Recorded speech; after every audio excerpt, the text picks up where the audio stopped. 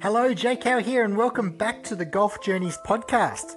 Today we are speaking with Steve Ivak from Elite Sporting Tours. I spoke to Steve a little while ago, and his company put together tours to the Masters.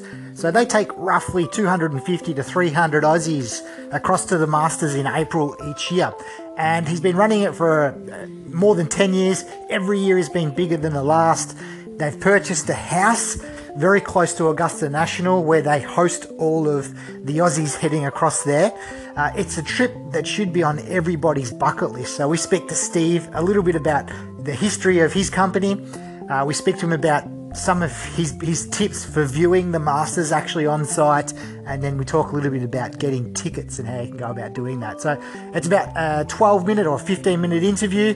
Well worth that time to listen to it. So I've broken it up into 3 parts. So I hope you enjoy the interview, and I'll speak to you at the other side.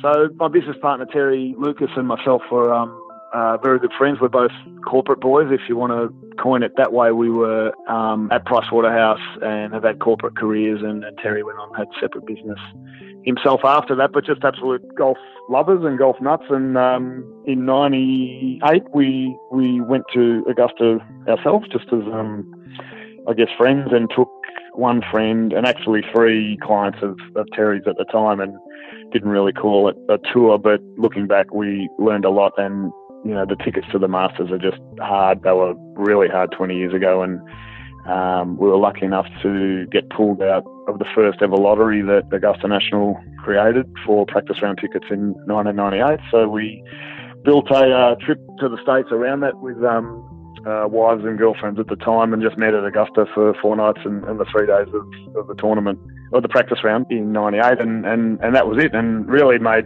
all the more special by sort of following Greg Norman around in the 80s and 90s and seeing him when he's out here, and you know, getting to see him walk around Augusta National was always a bit of a dream, as much as seeing the course itself, which really, to be honest now, is just as much of an attraction as people wanting to see the actual tournament itself. I mean, the grounds are unbelievable, and the way the club puts on its tournament and runs the actual golf club is quite amazing. So yeah, it started quite humbly, like a lot of things do, as a passion. It's a niche, and we just started to make a lot of really good friends and contacts over there, and then went back in 2001 for the actual tournament when Tiger won his Tiger Slam. Took a few more friends and a couple of their, you know, friends, and I don't know, there might have been 8 or 10 of us in 2001 having a great time and going to the tournament, and things just sort of took off from there. When we came back to Australia, no one had really embarked on doing something like what we've done, and anyone who had been similar to us, you know, found their own way of getting over there, cobbled together their own accommodation, and no one was really formally doing tours, I guess, the way they're known now. Yeah, absolutely. I think probably, how many over the course of the week, how many spectators go through the gates at Augusta? So they don't release figures, but, you know, we can tell with badge numbers. The patron badge is one solid sort of plastic ticket for the week, so it's the same number each day, and we think around 35,000. It doesn't get any more or less. You know, Bobby Jones started the tournament and Clifford Roberts ran it pretty well with an iron fist, and they'd always had the mantra, and one of the key parts of their constitution, I guess, is to make sure the patrons going there enjoy the viewing of the golf. And so whilst it can get crowded in those last few holes, only because there's only, you know, 4 or 6 guys left at the end of the tournament, it's actually one of the best viewing sporting events I've ever been to. I mean, you can move around, and yeah, there's a lot of walking, but you can see a lot. There's great vantage points. So yeah, we think around 35,000. So they're just locked up by a patron list that hasn't really changed over the years. It's like the MCC list for us at the Melbourne Cricket Club here. It's the same people each year get the tickets and get access to the tournament, and it really, you know, goes from there. They do have a ballot as well, don't they? Which I wouldn't imagine there'd be too many tickets available for. No, so as I said earlier, the ballot originally, the concept started, it was a year after Tiger won in 97. It was, not that I was there, but it was apparently bedlam in lining up and walking into the practice rounds in 97, kilometres of people wanting to get in.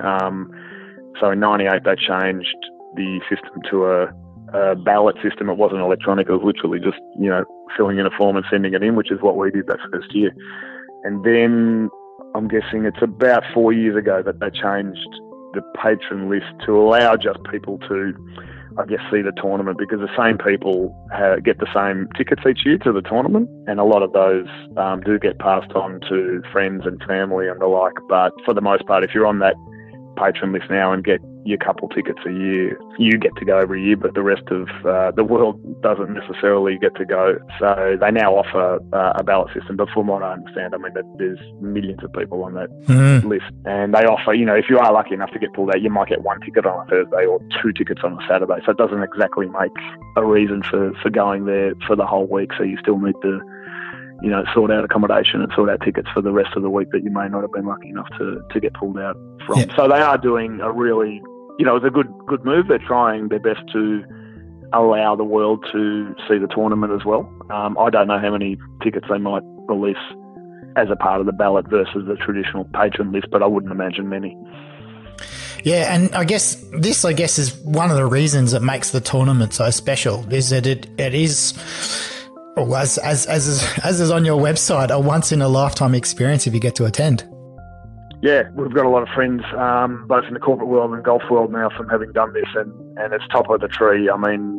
Probably outside of someone saying they want to go to a British Open at St Andrews, it's the number one thing on the golf bucket list, if not sporting bucket list, and we continually hear from people, I'll get there one day, I'll definitely come one day, whether you're in your 30s or 40s or retired in your 60s. It's the one thing every golfer, should do, and we're sort of living proof. I was, I can't remember how old I was, probably like 24 or 25 when we first went, and you go every year, it just hooks you, and it's awesome. And I've been lucky enough to be to World Cups and Wimbledon and British Open last year at Troon, and Olympics when they were here in Sydney, and nothing comes close to this. This is amazing. It's an amazing event, no corporate sponsorship, just pure as it comes, and yeah, it's got to be number one, top of the tree for every golfer, I'd imagine.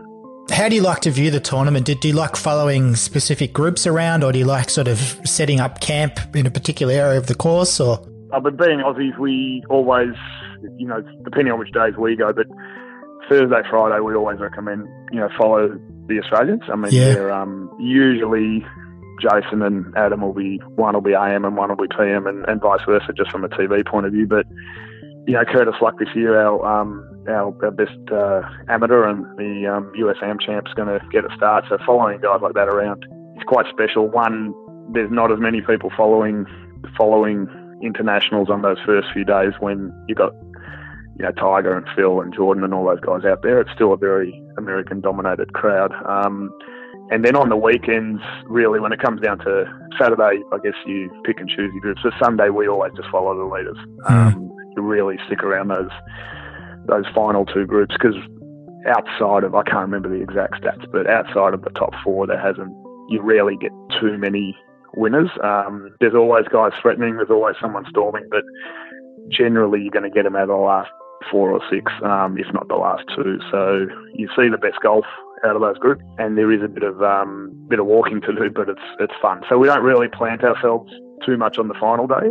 We always recommend to move from hole to hole and be part of the action and see as many shots as you can. Whereas on the first few days, you might follow a group, take a break, and then choose your favourite spot. And life can be worse than just sitting in a chair on the 16th for a couple of hours on a Friday afternoon and watching 10 groups come through. So, but there are some wonderful viewing spots. They're not just all the ones people have seen on TV. There's a lot of great spots at the back of the 7th and where you can see the 2nd and the bottom of the 10th and behind the 11th tee, which is way back in the trees now from the first day I went. And, there's just some great places where you can have a rest and watch the best golfers in the world come by.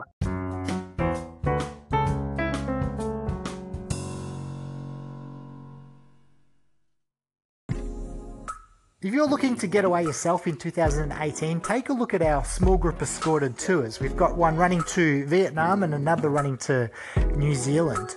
Just head across to the website, golfjourneys.com.au, and you'll be able to download the full itineraries and have a look at all the details. Okay, let's get back to the episode with Steve.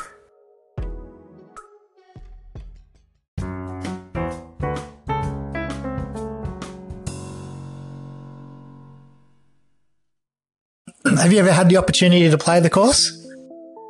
We did have the opportunity a couple of times. We didn't quite get there. One was January last year. We got invited, and there was a specific day and time, and it just didn't work. A lot of our friends, good friends, are locals and have played it. A lot of them have played since they were kids, and that's the kind of club it is. Obviously, it's getting harder and harder, and we're lucky enough to be friends with a few members, but the restriction of being all the way over here, as well as the course, is it opens in the third week of October and closes the last weekend of May, and obviously the tournament's in between, and there's no unaccompanied play. So when you throw all that in, it probably sounds a bit silly that we didn't take up the invite, but we figured it'd maybe come around again, but we just couldn't get there. We just literally physically couldn't get there last January. So anyhow, Augusta is, I guess there are so many great courses around, in and around Augusta.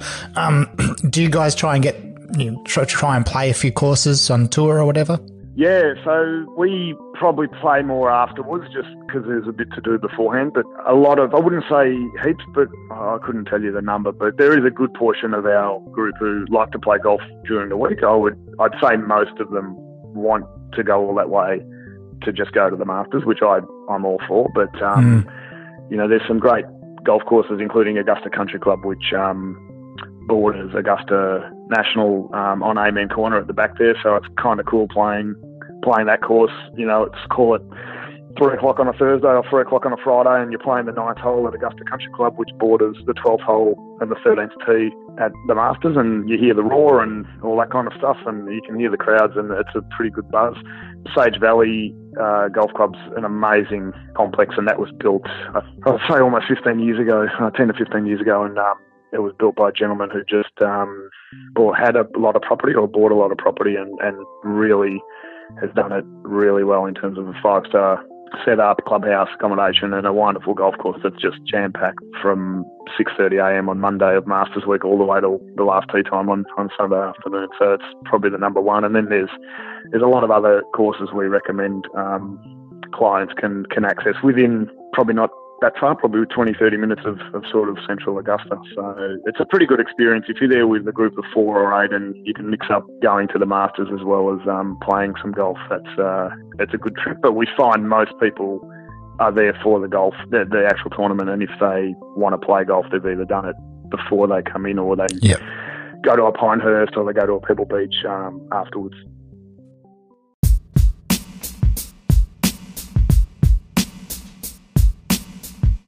Okay, that wraps up our interview with Steve. I hope you enjoyed it. If you're looking at travelling to the Masters, or if you're looking at travelling anywhere, and including some golf for that matter, contact us. I'd love to help you out. You can shoot me an email, jake@golfjourneys.com.au, or you can give me a call, 1300 873 211. Next episode, we're going to be discussing Mornington Peninsula Golf. It's my homeland. I absolutely love the golf courses down here, so it's going to be a really enjoyable episode. I hope you can tune in for that one. It will be launching in a couple of days' time, so keep an eye on your feed. Okay, until next time, enjoy.